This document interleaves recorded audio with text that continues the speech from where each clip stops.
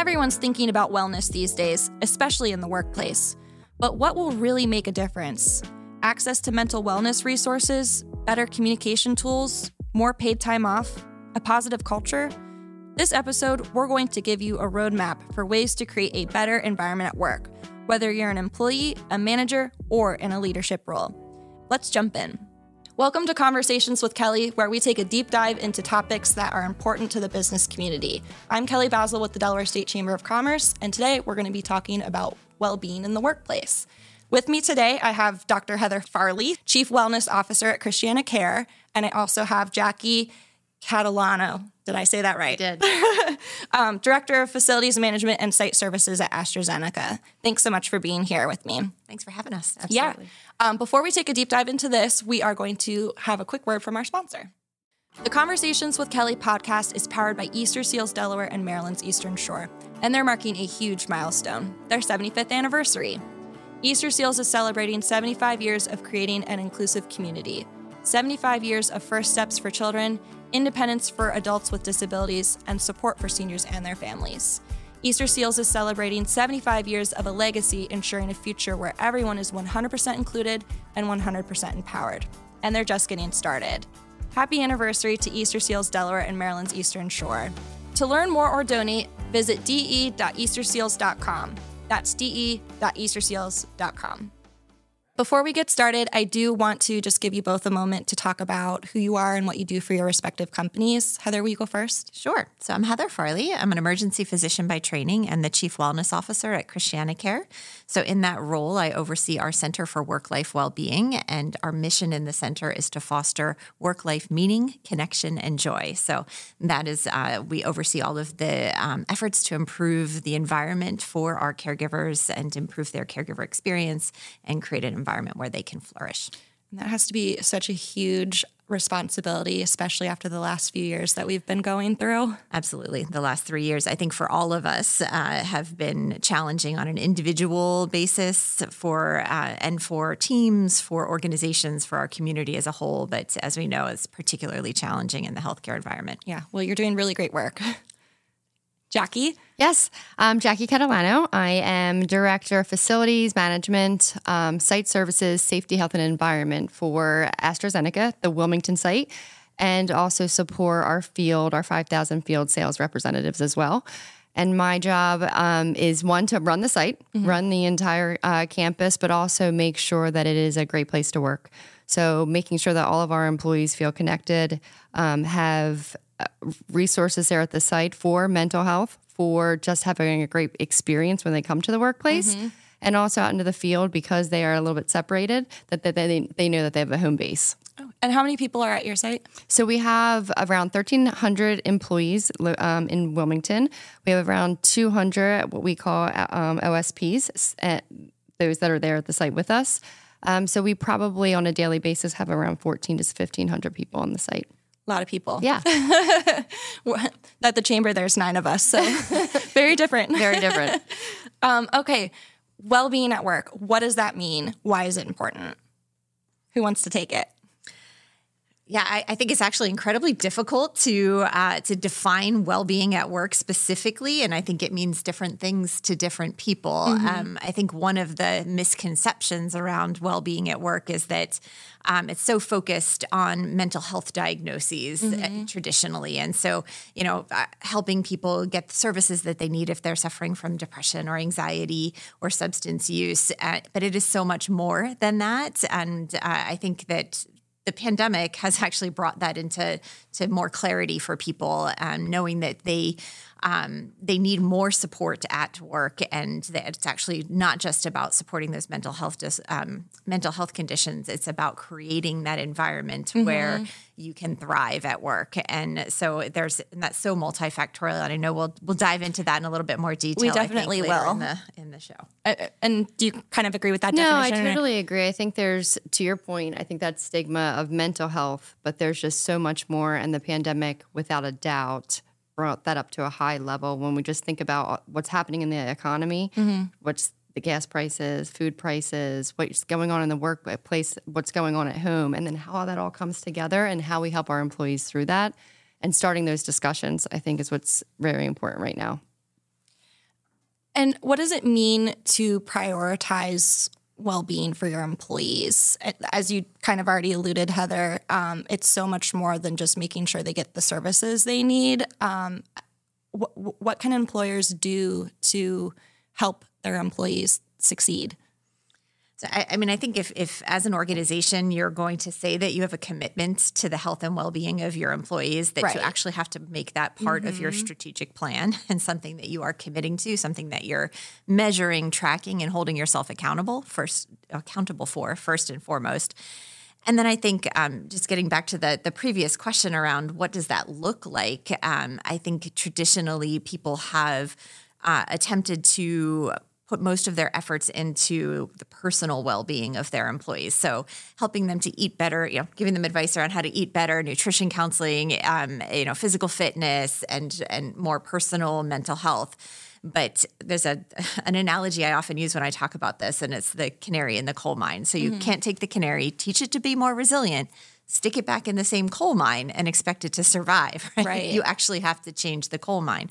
So trying to get your individual employees to be more well individually, it's important, but it's not the total package. What's actually much more impactful from an organizational standpoint is impacting the environment around them. So creating a culture of well-being and actually also a place that runs efficiently. As we know that that inefficiencies in the workplace are also a huge driver of dissatisfaction and stress. And stress, yes, exactly. But I think over the last few years, this has become extremely challenging. To your point, as we ask employees to come back. So some employees, I imagine a lot of healthcare had to come in. Oh, yeah. A lot of us are facing where you could do a lot of work remote. And now we're asking them to come back in, or we've been asking them to come back in. And to your point, these priorities have all shifted. So it's not just creating that safe culture. How do we really continue that conversation? It is ever changing, and it's been ever changing for the past 3-4 years now, since the beginning of the pandemic till now. You have to lead that culture and show that you're definitely invested into it, which I don't know that we do that well. Not AstraZeneca. I think we're doing a very good job of it.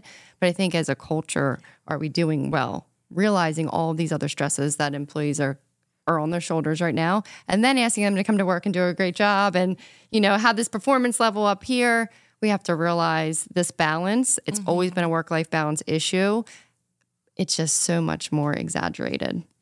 What are some examples? So, you're both basically saying practice what you preach, but what are some examples of that? What are some of the things that you're doing specifically around creating this kind of culture, helping work-life balance? I'm just curious. First of all, I'm going to jump in and say I fundamentally hate the word or the phrase work-life balance. I think that it's aspiring to something that's impossible. So, that's my personal pet peeve there. I prefer the work-life integration or work-life harmony. Okay. Because I think the balance is something that is just impossible to attain, and it sets people up for failure. Yeah. But I think one of the, I talked about creating a culture of well-being. And so what does that look like? I think one of the aspects of that is creating a culture of safety. So both physical safety and psychological safety for employees. It's an environment where employees feel empowered that their voice is taken into account in the decisions that impact their work and their life. It means having a sense of esprit de corps and camaraderie on a team. And we also know that having choice and control and autonomy are big drivers of well-being. So, and there's so many ways that you can do this, but these are some of the sort of big categories. And I guess I would say finally, the connection to meaning and purpose is huge. And that's become even bigger, I think, for people as they've re-examined the role that work has in their life. And they want to feel like we're putting so much time into our work. It should be meaningful. So it should be doing something that that is towards a greater purpose. So how can you help people find what that is for them and do a little bit of job crafting so they can get just a little bit more of that? So. Yeah, I totally agree with that. Sense of belonging has become really important in the last few years. It's always been important, but it's definitely become more of a priority for people when they're looking for somewhere new to work or if they're choosing to stay.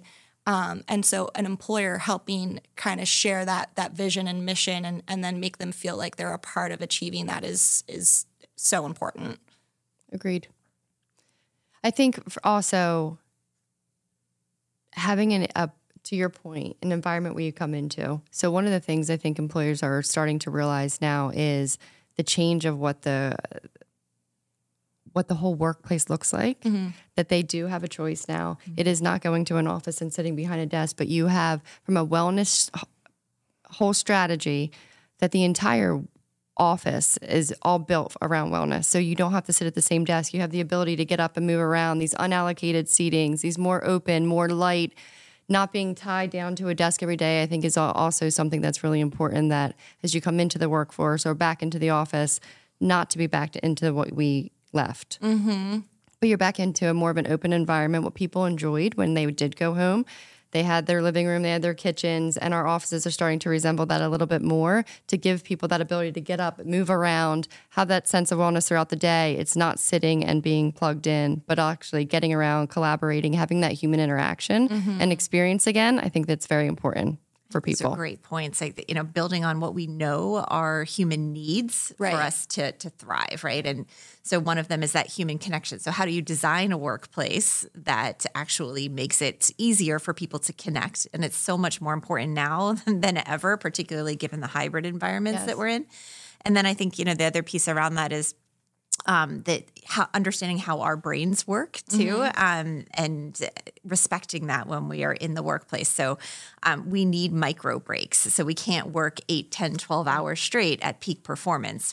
Our brains are, we're much more effective and productive if we have micro breaks, and we don't see that as a sign of weakness, but as something that we need to build in to be maximally productive. So like, how do you build that into your workday? Maybe you have, rather than the company culture is that we have hour-long meetings or half-hour-long meetings, it becomes the norm is 25-minute meetings and 50-minute meetings. So you build in that break between all of those Zoom calls back to back, so that you can actually, go grab a snack, go to the restroom, return a text about your kid's school, right, whatever that is. Well, and I think too, it's not all like one size fits all. Every individual within a company has kind of different needs, and needs.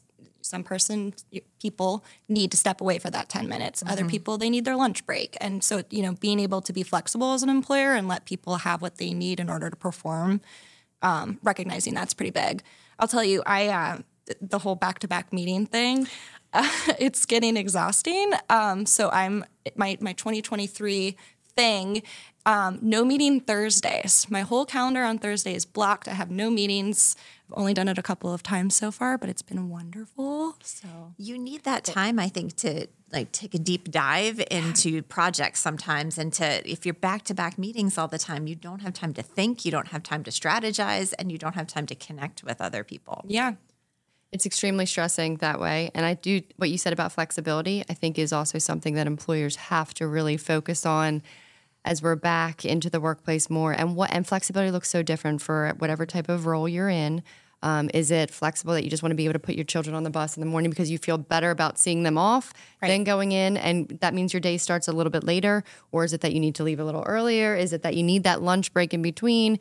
Is it that you want to work from home for a few hours just for the heads down, get my emails done, then go in for the human interaction? It looks different. I think that's what the challenge, I think, is employers are trying to figure out what that flexibility looks like and how to accommodate everybody. To your point, in your workforce, we're all not the same. We all have different needs, different wants. And how do they get that across? It's a hard message to land. It's a really hard strategy. Well, and it's very much in demand right now by employees. As you mentioned, there's a lot of choices out there for people. They can very easily go to another company who will give them that. And that really wasn't the culture prior to the pandemic. And now employers are like, oh man, I need to make my employees happy. So this is really important.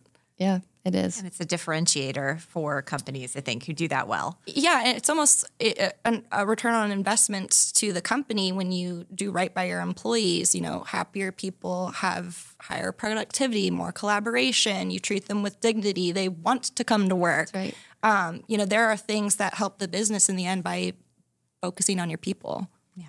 Agreed. And it's so well said. We have lots of conversations around what's the ROI on doing this. And some of it is a return on investment, but some of it is a VOI, of the value of the investment. Yes. And to some extent, this is number one, just the right thing to do as human beings, that we need to take care of one another. And it doesn't cost a ton of money to do some of these things that can create that environment that supports our employees' well-being. So it's the right thing to do. And there is an ROI as Exactly. well. As you so eloquently said, that we know when employees have a better experience and they're engaged and they feel supported, they are more productive and more creative. So you're both from larger businesses, and there are people dedicated to this. What about a smaller business who, also needs to think about these things, but, there's people wearing more than one hat. So how can they help build this kind of a culture?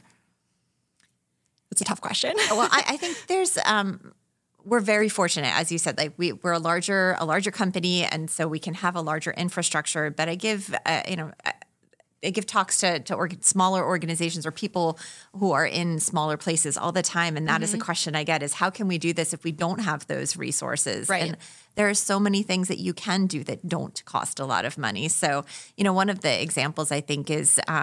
We talked about those micro breaks. Right. So building that in is one that doesn't cost any money. That's a simple thing to do. I think another example is helping to connect people to that meaning and purpose again. So helping people do some of that job crafting so they feel like they have a bit more autonomy in how they spend their time, and that they're doing more of what they find meaningful.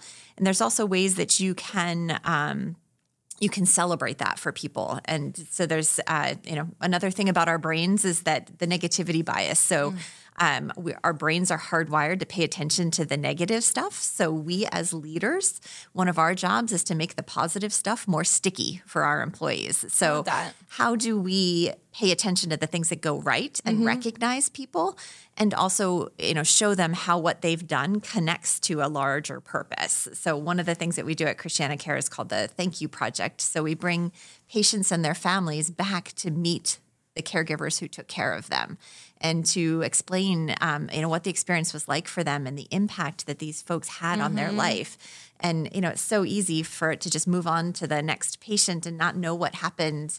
So it usually when we have these events, they're incredibly emotional and impactful. And the caregivers, the nurses, the doctors, even our environmental services and nutrition people, we bring the whole team back in.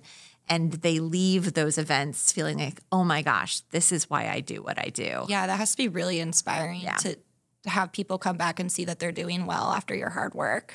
And so I think that translates to smaller, companies or cultures as well, where it's possible to get creative around connecting people to the impact of what they do and making that positive stuff more sticky. Jackie, are there any unique things that you do at AstraZeneca?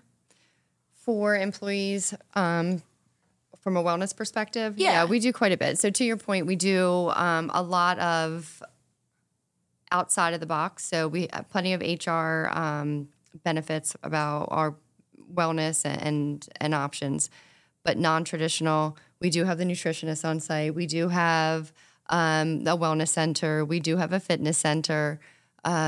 We have meditation breaks 2 times a day that you can either style into just to take that 10-minute micro break, or they're already pre-recorded that you can go in at any time. Things as mother's rooms that we have built just so that moms have a place to go when they come back to the workplace. Talk about stress coming back into the workplace from a mental health perspective, coming back, knowing that you have to juggle that additional. We have places for them to go as well. Meditation rooms for folks that are not new mothers, but just need a place to go and get away from everybody. We do that. We have that available as well. And wellness coaching. So we do have a wellness coach on site daily with us as well that you can also utilize her services, or we have an EAP. One of our EAP counselors come on site once a week as well on Tuesdays. What's EAP? Employee assistance programs. Thank you. But I'm exactly what you just articulated is such a great example of going beyond just caring for the personal well-being. So there's a big difference, I think, between saying, here's the services, go figure it out, and actually incorporating it into the culture and bringing it into the workplace. So the fact that you have those meditation times blocked in there and you have those services as part of the workplace, this is just how we do things here. I think it is that's amazing. really powerful. The apps are right there at your fingertips. We have the Healthy Minds app as well. So if you don't know where to go, we have a Microsoft Teams platform. You have the Healthy Minds app that's built into our platform. So if you're not familiar at all, what we do is just say, hit the Healthy Minds app. Everything comes up at your fingertips. So you know what's available, what you can utilize there at the site. Or if you're virtual out in the field, that you have the same opportunities virtually as you do on site. Mm-hmm. And so another thing, we're talking a lot about, stuff at the workplace, but also, when they go home at night, there's, making sure we leave each other alone and respect our personal time. I think that during the pandemic as well, people were nonstop working. We were nonstop talking to each other because we had to. And now it's almost the norm that you're on call always. So remembering, there's delayed delivery on your emails. You don't have to email someone at 10 p.m. at night. And, what are some other things like that we can help kind of respect people outside of work? Yeah, I think that's really important. That's a great example of the work-life harmony piece. And I think also being a bit more open-minded about what that looks like for different people.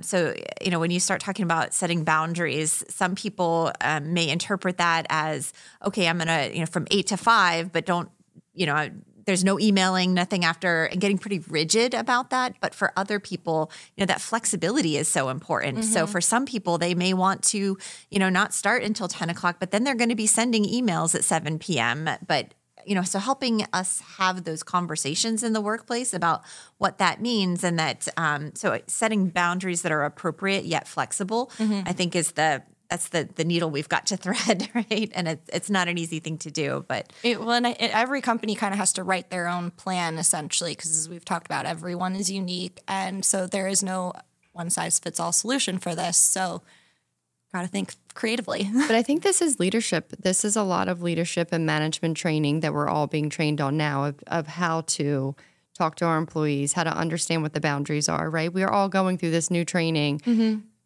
a little bit differently than we did in the past, because to your point, your data is right there at your fingertips at all times.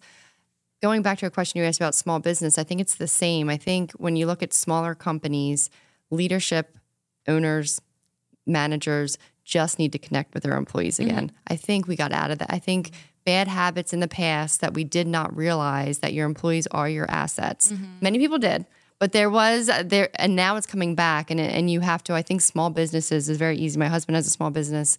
You just need to connect to your employees. You need to understand what's important to them and help them through certain things. Right? I think that connection, it all goes back to human connection, and I think that's why so much of mental health is such a factor right now, because we forgot to connect. We're even teens. I mean, if you look at kids now, it's really challenging. They're so used to their device, just talking to one another. I honestly think that human connection would help them so much more. Being back into school helps them so much more than over the pandemic when they were separated. You just start to see the change.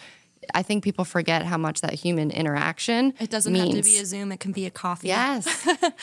And I think building on that, that human connection is so important to going beyond employee assistance programs. So you mentioned, EAP, and what we've learned is that EAP, or employee assistance programs, are not enough. We really need to do more. We talked about that environment piece, but also just even around when employees are struggling, it needs to be a much more proactive approach, and leaders need to get a little bit more involved than they have in the past, appropriately so. Right. One of the things that we've learned is that our leaders needed more help in knowing how to respond to employees who are struggling. So we just rolled out this year a program called Psychological First Aid Training for our leaders. So our goal this year is to have 50% of our people leaders trained in psychological first aid by the end of this fiscal year. It does not mean that we're just turning our leaders into counselors or therapists, but it means like this is real. This is happening. There's data out there that shows that it's 75% of employees are now suffering from symptoms of at least one mental health condition. So it's out there. It's happening, whether you know it or not. And leaders need the skill and tools to recognize when someone's struggling, respond effectively, and get them connected to the appropriate resources that exist in your organization. Programs like that are those available to other businesses to take advantage of? Like, where can businesses and employers look for training for their managers? There are companies, and I don't know what company you use. We have the same type of program. It's called Mental Health First Aiders. And again, it's the same type of program that our leadership should be going through so that they can recognize when somebody needs to be connected, right? So I'm sure there are companies out there. I'm sure we're probably using two different. So I know that we have a contract with wellness coaches, so they were able to connect us with that program. I'm not sure who. We developed ours in-house. As three of the psychologists that work for our Center for Work-Life Wellbeing developed the program in-house, and we're hoping to be able to share it elsewhere, but it's been incredibly impactful to date, and we've gotten great feedback. So those are the sort of things that I think bring employers to the next level of creating that truly supportive environment that decreases the barriers to help seeking in your organization. Definitely. Well, we're almost out of time, so I want to transition to our last little segment that we're calling Convo Connection. Just a little moment for us to give a shout out to someone or an organization in Delaware that's doing something really awesome. Heather, I'll let you go first. Sure. So if you know me at all, I'm a huge animal lover, so that's always on my radar screen. But there's the National Wildlife Rehabilitators Association is having their annual symposium at the Chase Center. So that's an event to be on the lookout for. There's all of the other dogs and cats often get lots of attention, but maybe not the wildlife. So I'm going to plug for wildlife rehabilitation. Love that. Jackie? And I am going to plug, with AstraZeneca there in Fairfax, I'm going to plug the Avenue North campus. Brandywine Investment Group is doing a major development at the site. The brouhaha opened a few months ago, and there is all the retail going up. So just a big shout out to them to get some great retail and food suppliers or vendors there for Wilmington. That brouhaha is my favorite. It is a great one.